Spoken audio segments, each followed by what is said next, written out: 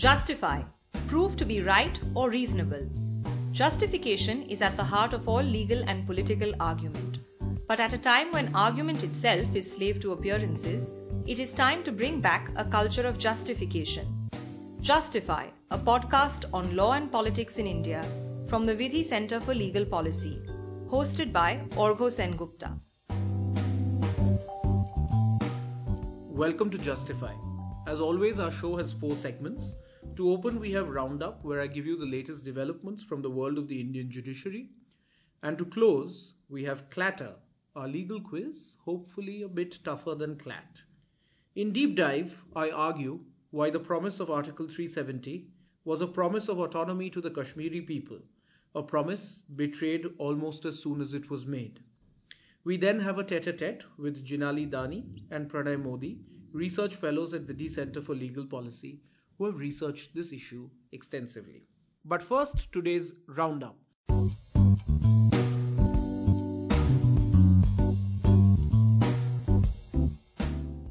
The last week was an interesting week for the Supreme Court. There were a couple of high-profile cases, but a couple of cases that will be of great interest to lawyers. And a High Court case, as always, which is extremely pertinent to us all. So first, the big news coming out of the Supreme Court, the case of Shiv Sena versus the Union of India. The issue before the court was the legality of the letter written by Devendra Fadnavis taking claim to form a government in Maharashtra and the governor inviting him to form the government. This was an interim order of the Supreme Court and one that's more based on common sense rather than law. It very simply said, following a line of precedents, that the floor test is the only constitutionally permissible way of determining who has the confidence of the House. And so it ordered a floor test to be conducted the next day, and the rest, as they say, is history. So it's not a case that's particularly relevant from advancing jurisprudence, but it's really important from the point of view of underlining that we still remain a rule of law society. Moving on to another case which fewer would have heard of, this is the case of Jitendra Singh versus the Ministry of Environment. The appellant in this case was a socially active lawyer and he wanted legal protection for his village pond. His village pond was given to private entities by the Greater Noida Industrial Development Authority. This was in pursuance of a government order which allowed taking over of ponds and other public places in exceptional circumstances for, in their words, quote, huge projects, unquote. That's a really interesting way to draft a legal document. Call something a huge project and then let's interpret it till the cows come home. So the question before the Supreme Court was whether common water bodies can be alienated for private purposes. The National Green Tribunal had very surprisingly held that since an alternate pond had been created, no case remained. The Supreme Court disagreed. The court said very clearly that the pond was a common resource, and given it was a common resource, it could not be alienated for a private party. An earlier case of the Supreme Court, Jagpal Singh, had allowed such alienation only in exceptional circumstances, which were essentially seen as acts for the benefit of the downtrodden. Since in this case giving the pond to a private party was not in the interests of the downtrodden but were in the interests of development for a huge project, it was held that this was impermissible. So Mr. Singh got his pond back, or hopefully will get his pond back, as is more likely. Moving on to a case that's really interesting from the point of view of law.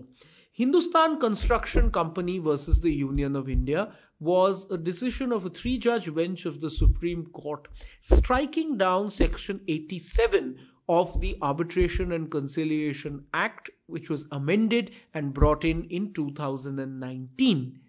There were other questions relating to the insolvency and bankruptcy code as well. The court upheld the constitutionality of those provisions, but we won't get into those because they're not really that much of interest, particularly to me.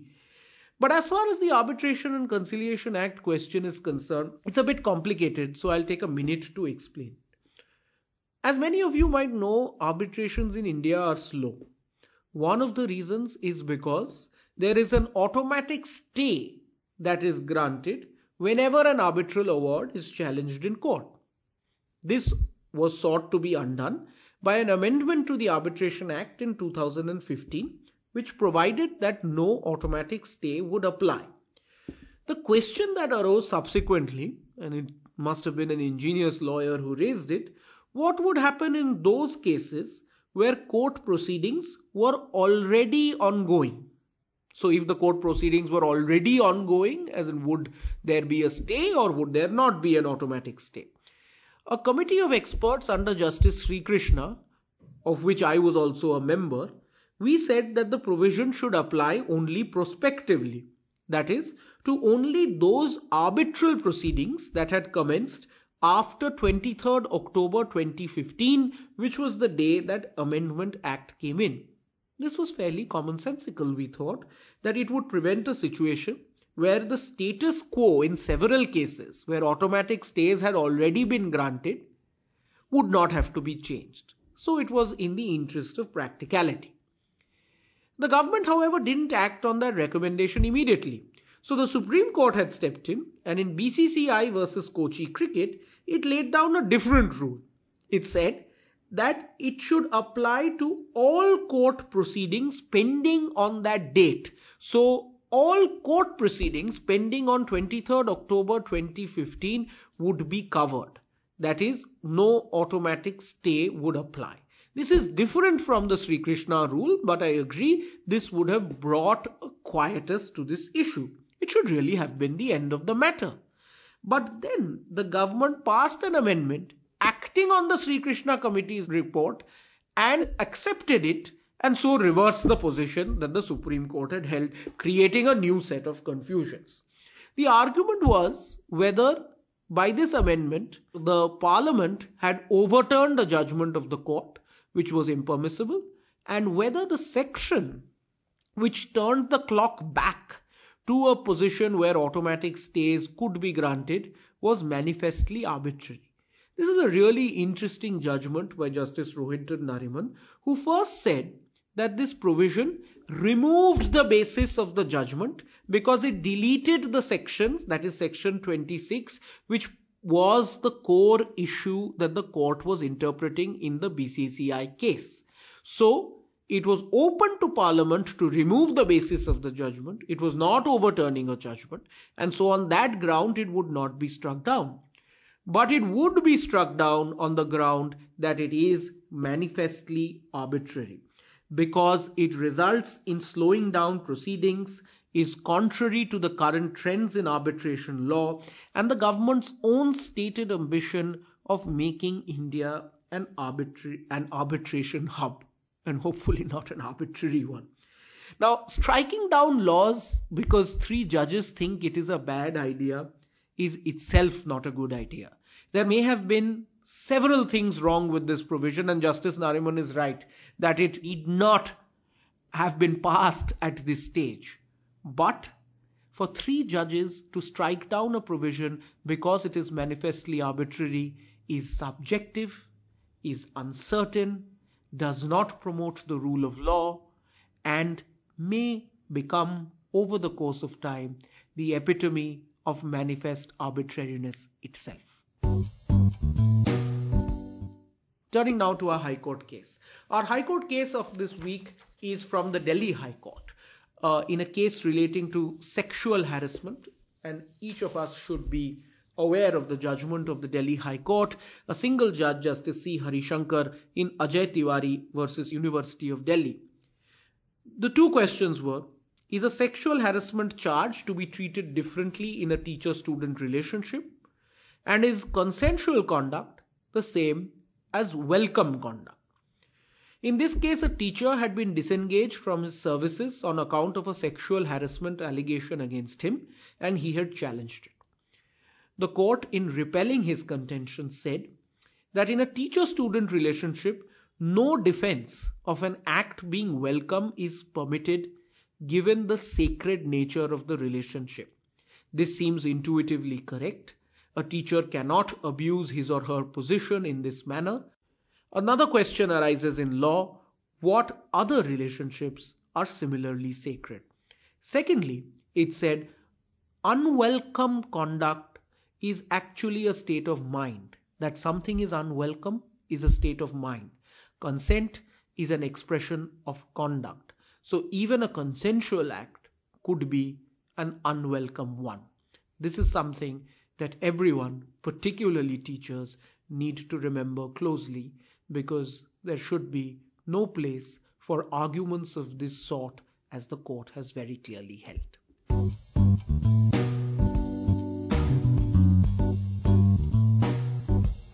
On today's deep dive and tete-a-tete, we discuss the troubled beginnings of Kashmir. Once upon a time, there was the lake of Sati, and from the beginning of the Kalpas, the land in the womb of the Himalayas was filled with waters during the intervening period of 6 Manus. Now, when the present period of Vaivasvat Manu had come, the Prajapati Kashyap induced the gods Druhina, Upendra, Rudra and others to descend, and having caused Jalodbhava, who resided in it, to be slain, founded upon the site of the lake the kingdom of Kashmir. That's Kalhana from Raj Tarangini. The myth of the origins of Kashmir, as you can see from Kalhana's quote, is a bloody myth of the slaying of Jalodbhav, who resided in Kashmir. But Raj Tarangini, after all, is a poem, and this is a likely reference to icebergs. Jalodbhava literally meaning that whose origin is in the lake. Slaying in Kashmir today, unfortunately, has a very different connotation, where the bloody myth is no longer legend but reality. A chapter in this sordid saga of Kashmir was written on August 5, 2019. On August 5, 2019, the President of India, on the recommendation of the Indian Parliament, declared that Article 370 of the Constitution of India would cease to be operative. In its place, a new clause was introduced, making the Constitution applicable in its entirety to Jammu and Kashmir. As a consequence, the constitutional relationship between J&K and India changed fundamentally. Whereas before this declaration, under the erstwhile 370, the applicability of the provisions of the Constitution to J&K was contingent on a power jointly vested in the President of India and the state government of J&K to modify or exempt such application. After it, the contingent condition was dropped. The Constitution would apply to J&K as it did to every other state. To understand the genesis of 370, we must trace the terms of J&K's accession to India. In 1947, as the ruler of a large princely state comprising Jammu, the Kashmir Valley, Ladakh and Gilgit, which was leased to the government of India for 60 years, the British still believed in selling and buying of land, and large tranches of land that too, Maharaja Hari Singh, the Maharaja, harbored dreams of an independent Jammu and Kashmir. As a consequence, when paramountcy lapsed and the dominions of Pakistan and India were established, he acceded to neither. However, when his state came under attack from, as he says, Afridis, soldiers in plain clothes and desperados, the Maharaja had no option but to ask for help from the Indian Dominion. Since this was not possible without accession, on 26th of October 1947, an instrument of accession was executed, making Kashmir a part of India. There is some controversy about the exact date, but let's go with 26th October now. As part of this accession, he ceded jurisdiction to the government of India on only 3 matters relating to defense, external affairs, and communications. This instrument, it's critical to note, was exactly the same that other rulers of princely states like Baroda or Rajasthan had signed elsewhere in India. Critically, it provided in Clause 8 that nothing in this instrument affects the continuance of my sovereignty in and over this state or save as provided by or under this instrument, which means that J&K, like every other state that had acceded to India in 1947, retained its sovereignty in all matters except foreign affairs, defense, and communications. Thus, in doing so, J&K was neither special nor an outlier. Mountbatten, the Governor General, in view of the urgency of the situation, accepted the accession. However, he said that in any state where accession is the subject of dispute, the question should be decided in accordance with, I quote, the wishes of the people. Thus, Mountbatten, speaking on behalf of the Government of India, gave an assurance that as soon as law and order have been restored in Kashmir and her soil cleared of the invader, accession would be determined by a reference to the people. This reference to the people was a formal policy of the Government of India in respect of all princely states. The ruled rather than the ruler would determine the future of the state and its relationship with the Union of India. Sheikh Abdullah, the leader of the National Conference and Prime Minister of the state from 1948, supported accession at the time, albeit reserving to the people the right to finally decide whether to accede and on what terms. Listen in to what Jawaharlal Nehru had to say about October 1947 and the accession. October 1947. Considerable parts of the Jammu and Kashmir state have been overrun by raiders from outside, well armed and well equipped, and they have sacked and looted the towns and villages and put many of the inhabitants to the sword. Frightfulness suddenly descended upon this lovely and peaceful country. To be fighting side by side with the people of Kashmir against fanatic hordes was a heartening experience which set aside for the moment the memories of communal strife and partition. I trust in this defense we shall give a demonstration to all India and to the world how we can function unitedly and in a non-communal way in Kashmir. In this way, this terrible crisis in Kashmir may well lead to a healing of the deep wounds which India has suffered in recent months. In deference to Abdullah's wishes, taken in the absence of elections as representative of the popular will, J&K, unlike other princely states, did not sign a second instrument of accession. This instrument would have given powers to the Union of India to legislate on all matters relating to List 1 of Schedule 7, including residuary powers. It would also have cancelled the first instrument of accession and would not have contained a clause that retained the sovereignty of the princely state. It can thus be argued that J&K, by not signing the second instrument of accession, unlike other princely states, at this point still retained a vestige of sovereignty, though it was a part of India. Further, this state of affairs was with the full knowledge and acquiescence of the Government of India itself. In view of this distinction between J&K and other princely states, coupled with a lack of consensus between the Government of India, Sheikh Abdullah and Yuvraj Karan Singh, who was discharging the duties of Maharaja of J&K, an interim constitutional arrangement for the state of J&K was explored. This was the genesis of draft Article 306A, the precursor to Article 370 of the Constitution.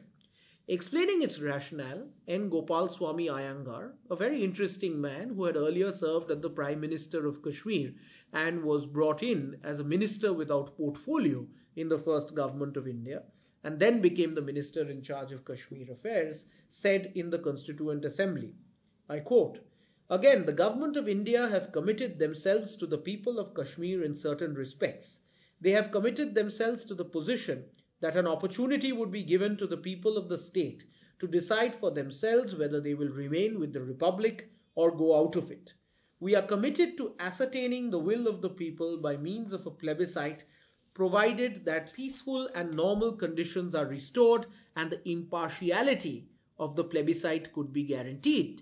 We have also agreed that the will of the people through the instrument of a constituent assembly will determine the constitution of the state as well as the sphere of union jurisdiction over the state.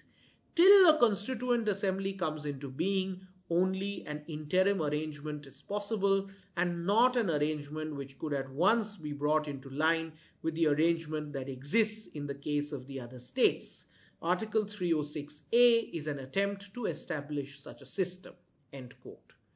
From this speech, it's clear to me that Article 370 was intended to be an interim provision till such time that the Constituent Assembly of J&K determined the exact contours of the state's relationship with India. Kashmir would thus have to determine the contours of its own relationship with India, and 370 was a placeholder till such a determination was made. Such determination could have taken two forms. First, they could have decided through their state constitution to carve out a special status for themselves under the Constitution of India. Alternatively, they could choose to integrate fully into the Union of India, notwithstanding a separate state constitution. The negotiations between the government of India and the government of J&K had remained inconclusive, necessitating that both these possibilities be kept open. Article 370 reflected this open state of affairs and entrenched it in the constitutional scheme. This was a promise, but equally there was a betrayal, because Article 370 firmly closed the door on the people of J&K determining for themselves whether or not to accede to India itself. There was no option that was given in Article 370 to determine the fundamental question of whether J&K would remain a part of India. India promised plebiscite but gave Article 370, which seems to have shut the door on any autonomous existence of Jammu and Kashmir outside the Union of India. The will of the people, it seems, was constitutionally stultified.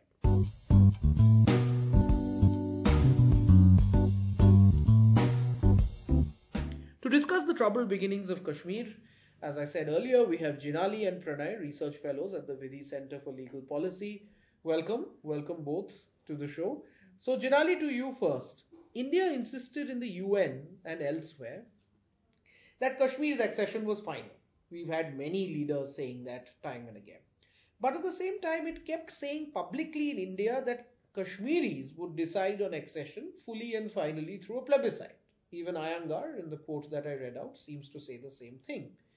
To me, this seems like an inconsistency. You've researched quite a bit on this. What do you make of this apparent inconsistency? So I think the fact that accession was final in fact and in law is not just acknowledged by the Indian government publicly, by various leaders, as well as through their internal records. They're constantly acknowledging and reiterating that accession was final. So it's not just acknowledged by India, but also by representatives of the Jammu and Kashmir Constituent Assembly. And in the Constituent Assembly debates of Jammu and Kashmir, when they're drafting the Constitution of Jammu and Kashmir, they're constantly acknowledging that accession was final and complete. So at least on paper, both sides to some extent do agree that accession was final. However, having said that, what happens is that when they're discussing the accession, at least in the Constituent Assembly debates, what the members also continuously keep saying is that the people of Jammu and Kashmir have the right to ratify the accession. Now, this is problematic because the moment we speak about ratification by the people of Jammu and Kashmir, the idea is you're implying that accession was not final, right? Because there is an additional step required, which is ratification by the people. So what happens if they don't ratify? So views change across over the years when they are discussing it in the Constituent Assembly. So initially when Sheikh Abdullah in his inaugural address to the Jammu and Kashmir Assembly, he says that we as a Constituent Assembly of Jammu and Kashmir can decide on accession. We can either accede to Pakistan, or we can accede to India, or we can choose to remain independent. So he's discussing pros and cons of all three different options. So that seems to suggest to me that all three options were open. Yes, all three options were open, but he personally was inclined towards acceding to India. Sure. And which is why ratification at that point of time is not considered to be really controversial, because representatives of Jammu and Kashmir Constituent Assembly are continuously saying that although we can choose to remain independent, Pakistan is never going to be an option, and we are always going to be with India, because we feel that our aspirations as Kashmiris will be best achieved if we accede to India. So they are constantly talking about accession to India, which is why, I don't think ratification at that point of time raises that much concern with the Indian government, because Sheikh Abdullah was very pally with Nehru at that point of time. So is it then your argument that ratification itself was more, or the option of ratification itself was more a political symbol that Sheikh Abdullah could take to his constituents, saying that this is an expression of our autonomy, but it was really not substantively significant, because everyone knew that they were going to become a part of India? Yes, I think you're correct in saying that. I don't think it was substantively significant, at least in the initial years, but things obviously change after he's arrested. So after he's arrested, and Sheikh Abdullah and Nehru fall apart, things change, because there are members in the Constituent Assembly post his arrest saying that this Constituent Assembly is not competent to decide on accession. So the same set of members who 3 years back were talking about how the Constituent Assembly is competent to decide the question of accession, and they are a manifestation of the will of the people of Kashmir. Now they're saying a completely different thing, which is that we as a house have failed. We don't represent the will of the people of Kashmir because of Sheikh Abdullah's arrest, and we think we should be having a plebiscite. So views have obviously changed across the years with respect to a plebiscite, with respect to ratification of the accession. Who's supposed to ratify the accession? Will it be the people of Kashmir through a plebiscite, through a direct vote, or will it be indirectly through a Constituent Assembly? So views change across both sides over the years, depending on what's happening internationally, as well as negotiations with Pakistan, military altercations with Pakistan. So things are constantly changing. But in Kashmir, correct me if I'm wrong, does the view ever change about plebiscite? Because it appears to me that on the question of plebiscite, there seems to be an understanding that there will be a plebiscite when law and order is restored. And that seems to be the understanding for the first 7 or 8 years of Kashmir's existence as a state in India, that there will be a plebiscite and we'll get an option to determine as to what will happen to our future. But you said that there were different views on that as well. What were those views? So I think internal correspondence, if you go through internal correspondence, even though publicly at the UN, India is saying that we will be holding a plebiscite as soon as law and order comes back to normal in Kashmir, Nehru in his internal correspondence, it seems that he's of the opinion that plebiscite will never be an option, because it's going to be extremely difficult for Pakistan to withdraw all of its people from Kashmir. So his idea was, Pakistan withdraws all of its, people from Kashmir, all of its forces from Kashmir. Only then will we withdraw all of our forces from Kashmir, and then we'll have a plebiscite under the supervision of the UN.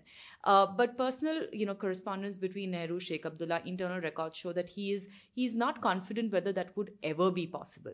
Even Sheikh Abdullah in his initial years is not too happy with having a plebiscite, because he expresses several concerns, and I think one of the concerns is that what if we have a situation where we decide that all of the refugees come back to India and also get a chance to vote. So what he says is that it would mean that we can potentially end up in a situation where Pakistan ends up sending multiple refugees, and in order to tilt the vote in favor of them, and this may not be a preferable situation for us. What he also realizes is that there is a possibility that if a plebiscite is held, he may have to step down. So he in the initial years, he too was not too happy with the idea of a plebiscite. So the idea is that we need to look at the concept of a plebiscite and it's not just one view, it's different views, different things being communicated, and also we have to contextualize how those views changed across the years depending on what was happening internationally. And also we have to be very aware of the fact that what people, what Nehru was saying publicly was very different from his own personal opinions and what he personally intuitively thought. He didn't think Kashmir would ever reach a situation where law and order would be completely normal, where plebiscite could be held. So I think his personal views are very different from what he was saying publicly. So where does 370 fit in all this? Do you think then that 370 was a pragmatic expression of the fact that plebiscite is really not going to happen? So Kashmir is going to remain a part of India. So Article 1, which makes Kashmir a part of India, is made unamendable in some sense. And 370 allows the Kashmir Constituent Assembly to determine its constituent relationship with India.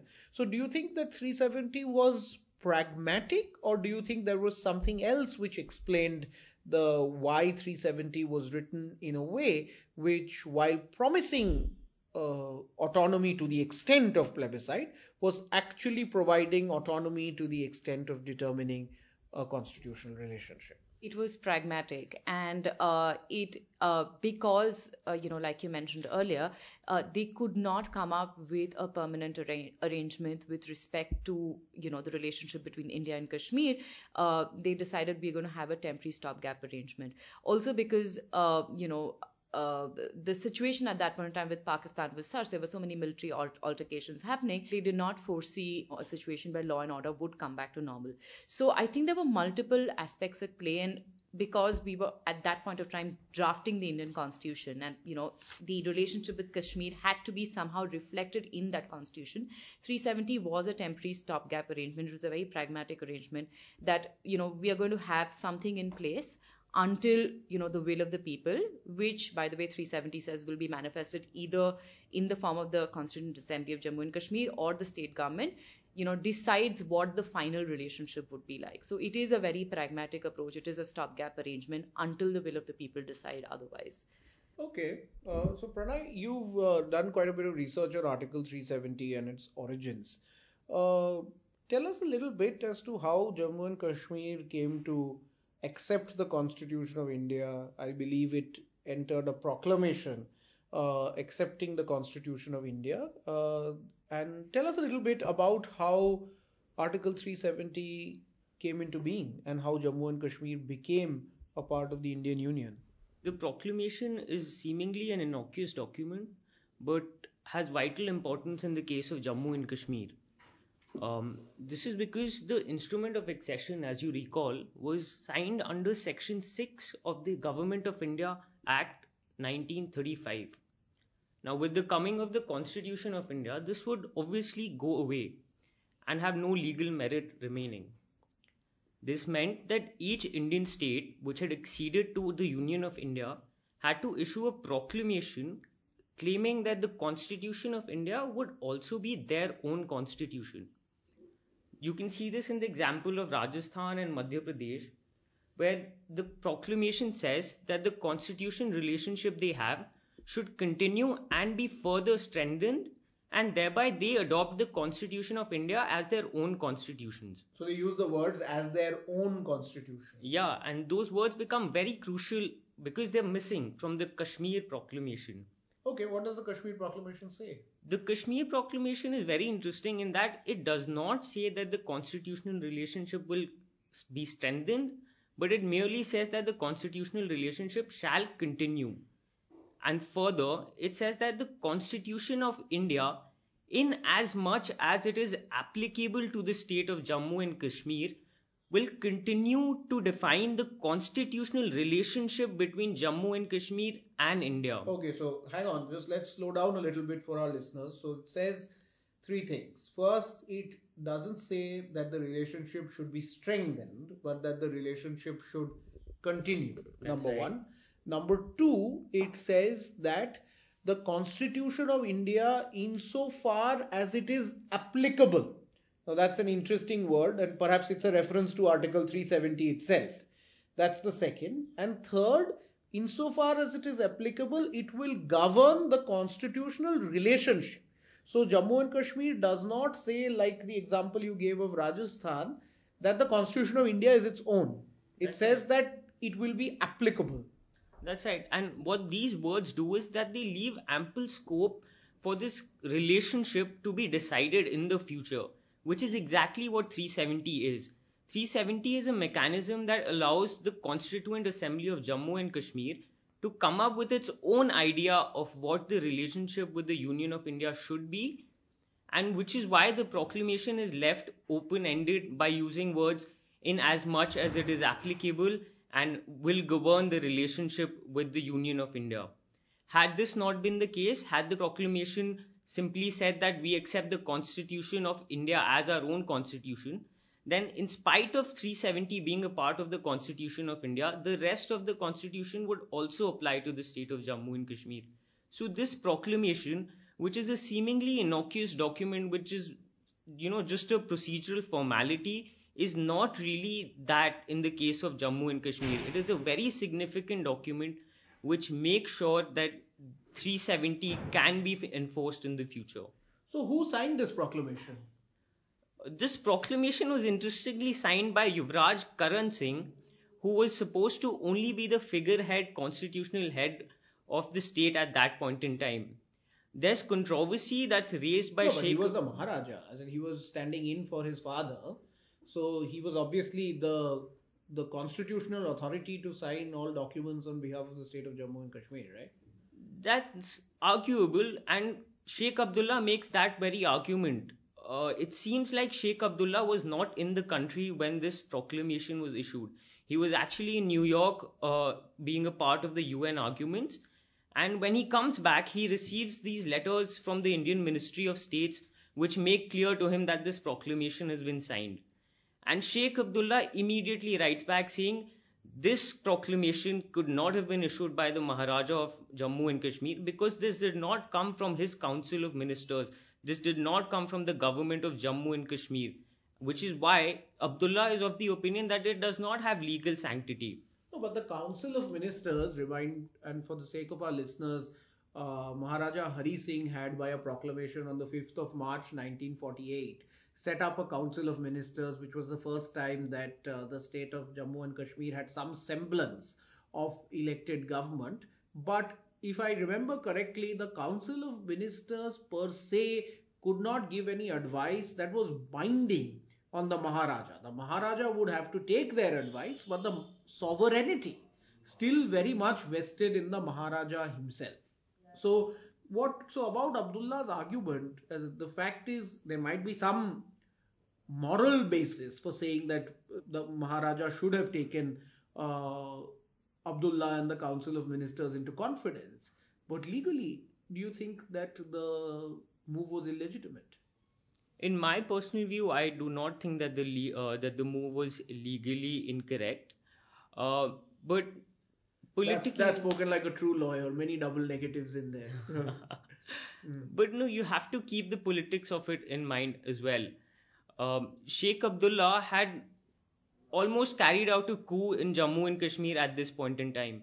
He had forced Maharaja Hari Singh and his wife out of the state, and with the support of Nehru, established Yuvraj Karan Singh, who was merely 18 years old, as regent of the state. So in Abdullah's head, he was virtually in control of the administration of Jammu and Kashmir. And politically speaking, when he comes back from New York and sees that the proclamation has been issued without his consent, he throws a fit. He raises these arguments where he says that this is not legitimate. And why he had to make these points was because some words were excluded from the proclamation which he originally wanted to be included in the proclamation. What were those words?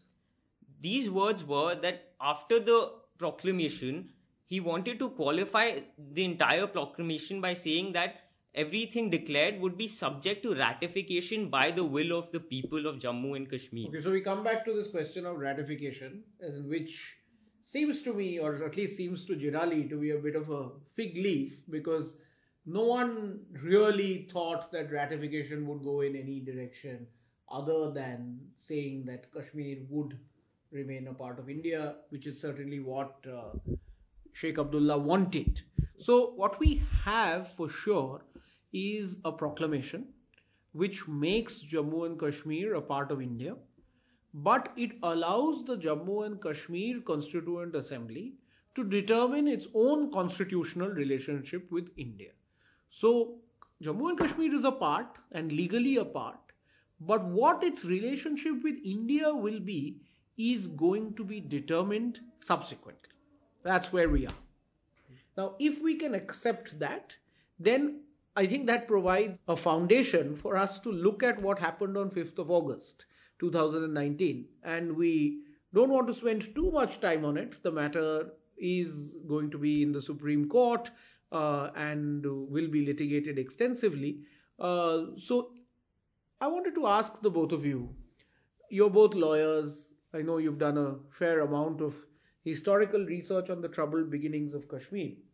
But do you think, as lawyers cognizant of history, but also knowing the limitations of history in legal interpretation, simply put, are the actions of the Union Parliament on the 5th of August 2019 to nullify Article 370 constitutional? We won't get into the question of division of states, that's an entirely separate issue. But the action of nullification of 370 and the manner in which it was done, in your view, well, whatever its moral defensibility or otherwise might be, is it constitutional? So I think definitely, and these are my personal views, what happened on August 5 raises concerns. And the reason I say this is, having read the history of Article 370 so far, I definitely think that Article 370 was representing a federal bargain between what was at that point of time the central Indian government and the state of Jammu and Kashmir, which you rightly pointed out, did enjoy some vestiges of sovereignty. It was a pact between two parties, and the understanding was that if the pact had to be modified or abrogated, both parties had to come back on the table again and agree to that modification or abrogation.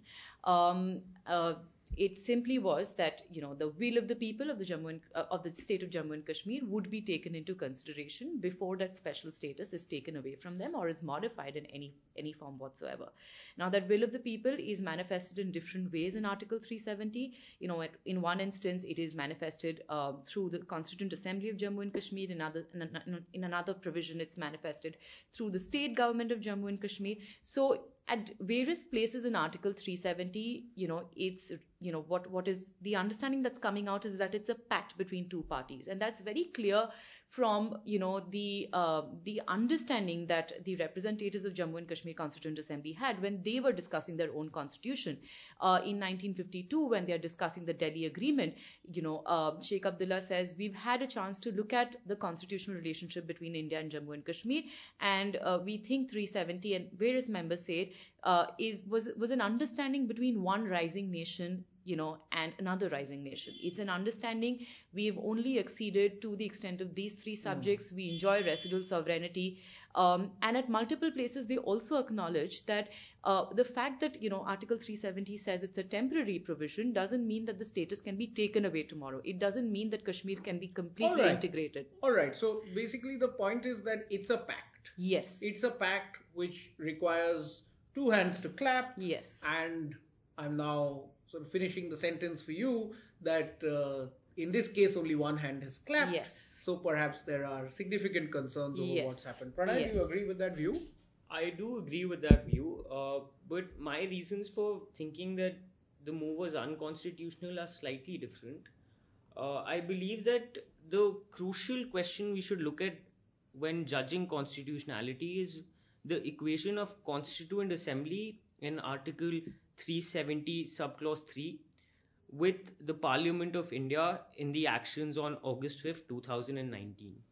Now, there are many steps to this equation, each of which can itself be held to be not correct in law, but let us consider the cumulative effect of these actions, which is that Constituent Assembly was equated to Parliament of India.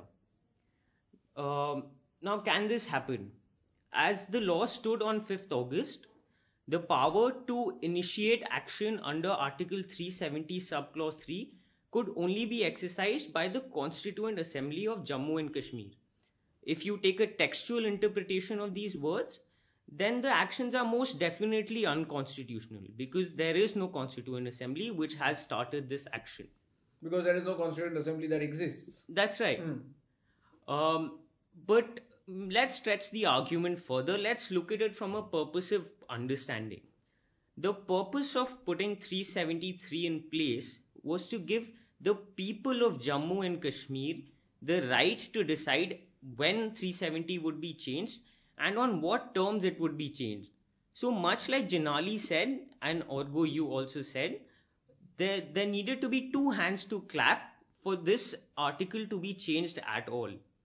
One of those hands had to be the people of Jammu and Kashmir, and the actions on August 5th have no say from the people of Jammu and Kashmir whatsoever. So on that ground, even a purposive understanding of Article 373 would lead us to the conclusion that the actions were unconstitutional.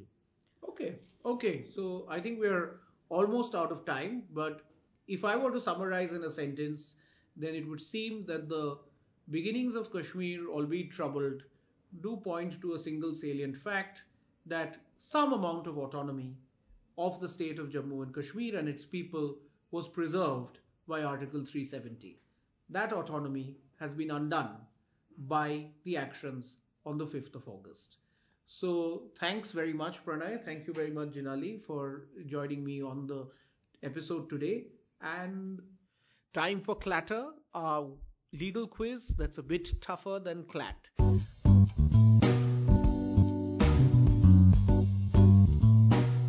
First of all, the answers from last week. This clearly was a tough one because many of you didn't get it right.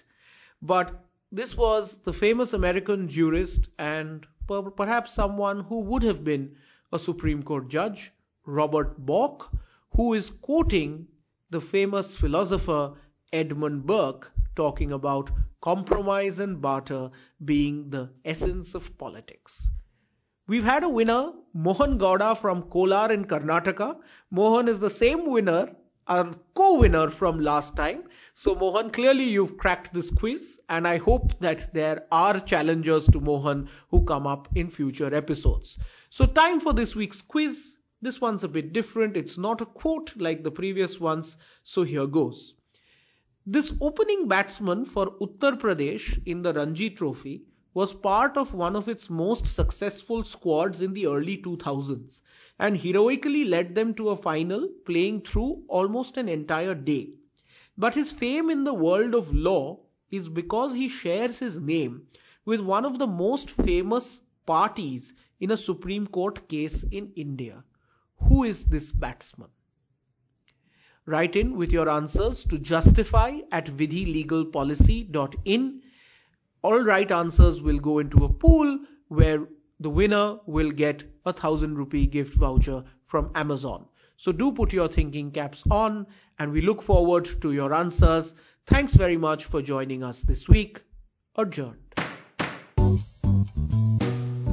If you enjoyed listening to this podcast, follow us on Twitter @Vidhi_India for regular updates.